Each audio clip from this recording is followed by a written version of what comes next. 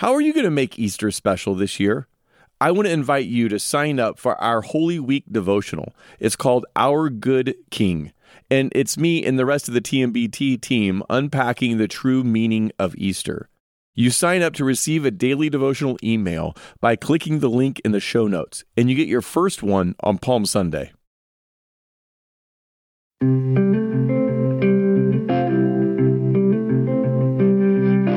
Welcome to 10-Minute Bible Talks, where we connect the Bible to your life in the time it takes to get to work. I'm Keith Simon. Was there a movie you were scared of as a kid? I don't mean some horror flick that you probably shouldn't have been watching, but more a movie that you were scared of even though you probably shouldn't have been. I was scared to death of The Wizard of Oz. I think it was supposed to be a kids' show, but the Wicked Witch and the Flying Monkeys sent me to bed with lots of nightmares. You know the story of The Wizard of Oz. Dorothy ends up in Oz, but she wants to leave and go back home to Kansas. She's told to go see the Wizard of Oz, who can grant her her wish. And along the way to meet the wizard, she meets the Scarecrow and finds out that he wants brains, the Tin Man wants a heart, and the Lion wants courage. So all four of them go see the wizard, hoping that the wizard will give them what they really want. Well, at the end of the story, Dorothy and her friends finally reach the Emerald City, and they're granted a meeting with the mysterious wizard. When they enter into the wizard's chamber, they initially see this giant figure surrounded by fire and smoke with this loud and threatening voice. And it sends them all into a state of fear and panic. This is the great and powerful wizard, the ruler of all Oz, who they believe will be able to give them what they desperately want. But that's where the plot twist comes in, because it turns out he can't give them anything they want. Dorothy's little dog, Toto, pulls the curtain back in the corner of the room, and it's revealed that the great, powerful wizard is really just this ordinary dude using machines and illusions to act like he's more powerful than he really is. Or, as the Scarecrow puts it, the man isn't a wizard, he's a humbug. Life is full of plot twists like that. I'm sure you've had plot twists in your life. Some are positive, like maybe you got a lucky break and your career really took off. Or after years of being unsuccessful and having a child, you were able to adopt. A plot twist is when something unexpected changes in your story. We see a plot twist in Psalm 11, which is the psalm we're going to be looking at today. At the beginning of Psalm 11, David is remembering a conversation he had with some of his advisors during a tumultuous time of his reign. This is how it starts. Verse 1, "In the Lord I take refuge. How then can you say to me, flee like a bird to your mountain? For look, the wicked bend their bows. They set their arrows against the strings to shoot the shadows at the upright in heart. When the foundations are being destroyed, what can the righteous do?" King David's advisors are warning him to flee from his throne in Jerusalem because of the threats that are being made against him. In the advisors' eyes, there's no chance that David will be victorious and defeat his enemies. In fact, for them, David's best case scenario would be to run away from his kingdom and his responsibilities and hide. This prompts their question in verse 3. When the foundations are being destroyed, what can the righteous do? This is David's Wizard of Oz moment. David is standing in front of the fire and smoke. His enemies seem to be more powerful than he is. His back is against the wall, and there's a slim chance of survival. It seems like his best option is to run and hide. It seems like this will be the end of his reign as king. But if all this is true, why is David at peace? Let's look again at verse 1. David says, "In the Lord I take refuge. How then can you say to me, flee like a bird to your mountain?" David is confused about why his advisors are so worried. Everyone is looking at the same set of circumstances here. The advisors are panicking, and David is at peace. This is a good reminder that we don't really live by the facts of our life, but by our interpretation of the facts. David interprets his situation very differently than the advisors do. He says, look, you can flee to the mountains, but I'm going to trust in the Lord. And David's surprised that his advisors are telling him to flee. Maybe there's someone in your life that stirs up panic in your heart, who tells you that you're vulnerable and that you need to take matters into your own hands and that you can't trust God with whatever you're facing. Well, in verse 4, we experience the plot twist and find out why David is able to be at peace while others aren't. In The Wizard of Oz, Toto, the dog, pulls back the curtain of reality. But in Psalm 11, David is the one to pull back the curtain, and he reveals to his advisors what's really going on behind the scenes. He says this in verse 4. The Lord is in his holy temple. The Lord is on his heavenly throne. He observes everyone on earth. His eyes examine them. The Lord examines the righteous, but the wicked, those who love violence, he hates with a passion. On the wicked he will rain down fiery coals and burning sulfur. A scorching wind will be their lot. For the Lord is righteous. He loves justice. The upright will see his face. When David pulls back the curtain, he sees the Lord in his temple and on his throne. In the Old Testament, the temple was the place God dwelled on earth in a unique way. So when David states that God is in his temple and that God is on his heavenly throne, he's reminding himself and anyone who will listen to him of two important things. The first thing is that God is with him. That's the temple part. He's making sure that we know that in the middle of the chaos, in the middle of all the plot twists of life, we are never alone. The God who created the world, the God who loves us, is with us. There's a lot of power in that little word, with. Because God is with me, I don't need to fear. And then the second thing it tells us is that God rules over all things. That's the throne part. In fact, God rules over the very things that we're afraid of. So David says that he's not afraid, that he can actually be at peace, not because everything's going smoothly, but because God is king and God is with him in the middle of the chaos. And verse 4 shows us that God isn't in control from a distance. No, he sees, and it says he examines everything that happens on earth.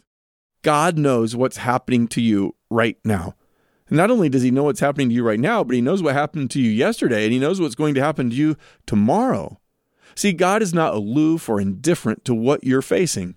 He's never taken by surprise by some sort of plot twist in your life. You know how new parents have those baby monitors that they set up in the child's room that allows them to watch their child at all times?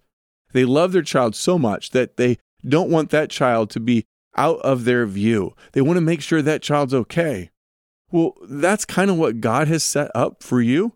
I mean, you're always on God's monitor.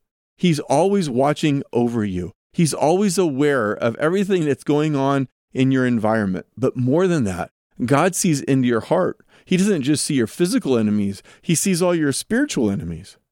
So David is reminding us that we have a relationship with an active and personal God, a God who knows us, a God who loves us, a God who watches over us, a God who protects us, a God who has promised to reward the righteous and destroy the wicked. And because of this, David is able to live as a non-anxious presence, even in the midst of chaotic circumstances. Now, is that how you would describe yourself? Would you describe yourself as being able to live in the midst of plot twists and chaos and remain non-anxious, remain at peace? When the foundations are being destroyed, where do you turn? In the face of fire and smoke, how do you respond?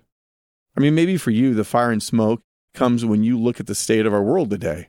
The rates of clinical anxiety, loneliness, depression, suicide, they're all on the rise in the West.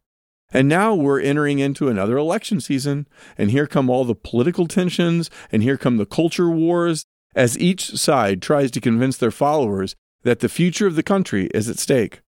And then add to that the wars between Russia and Ukraine and Israel and Hamas. Those wars have left a trail of death and destruction. Or maybe for you, you're experiencing the fire and smoke in a more personal way. Maybe you lost your job, or you're struggling to pay the bills. Maybe you're caught in the middle of family drama or a messy divorce. Maybe your relationship with your kids isn't where you hoped it would be, where you know it should be. I mean, the list is kind of endless. Because we live in a broken and sinful world, we're all facing the fire and smoke in some way. And we will continue to face it until Jesus returns and brings his kingdom from heaven to earth. But in the meantime, how can we, like David, learn to be a non-anxious presence in the midst of an anxious world? I think the first way to become a non-anxious presence is through the habit and practice of prayer. Prayer is the act of engaging with God with our heart, mind, and soul. When we pray, we are reminding ourselves that God is with us. He knows what is going on in our life. He loves us. He cares about us, and he is in control. After all, that's why we're praying. We're surrendering ourselves to him. Now, if you're like me, you might be tempted to think that there's just kind of one way to pray. Bow your head, close your eyes, and do a 1 to 2 minute dialogue. Not too short so that God knows you care, but not too long where you're just babbling like the pagans. But throughout history, Christian prayers come in all shapes and sizes. There's journaling or writing down your prayers like David did in the Psalms, or there's contemplative prayer where you might sit in silence for a while and just remind yourself that God is with you. Or maybe you pray through a verse of the Bible or memorize parts of Scripture. See, here's the deal. The method of prayer is not the point. The point is to engage with God. And as we make it a habit of spending time with Him, we'll more deeply know and trust His power and presence in our lives, even in times of difficulty, even in chaos, even in suffering. Ultimately, prayer is a way of pulling back the curtain on reality to remind ourselves that God is on His throne. Another way to become a non-anxious presence is by investing in Christian community. We need friends in our life who remind us of God's love for us and encourage us in times of trouble. David had Jonathan, Paul had Silas and Timothy, Naomi had Ruth, Moses had Aaron, Adam had Eve, Esther had Mordecai. These aren't just surface-level friends or people you might hang out with from time to time. While those are a great type of friends to have, we all need at least one or two friends in our lives who consistently point us to Jesus and help us tear back the curtain on reality to remind us that God is with us and God is on His throne. About 1,000 years after King David penned Psalm 11, the Apostle John wrote a letter to followers of Jesus who were scattered throughout the Roman Empire. They were facing persecution for their faith and allegiance to Christ.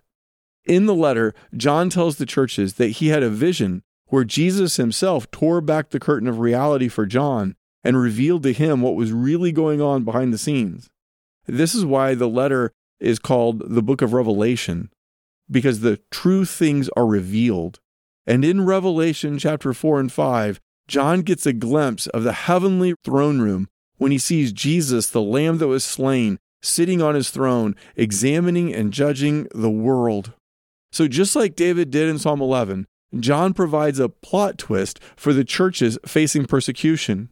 Yes, they are facing the fire and smoke. It seems like all is lost and their backs are up against the wall. But if you pull back the curtain, what you'll find is that Jesus is still on His throne. And even death itself will not be able to separate you from His love. Although Revelation was written 2,000 years ago, its message is still true for Christians today. Though the nations rage and people plot in vain, God has established His King, King Jesus, on His throne. He is with you. He loves you. He is in control. Therefore, live at peace. Thanks for listening. If this podcast helped you in your faith, why don't you send it to a friend or family member you think would enjoy it? Better yet, why not have a conversation with them about it?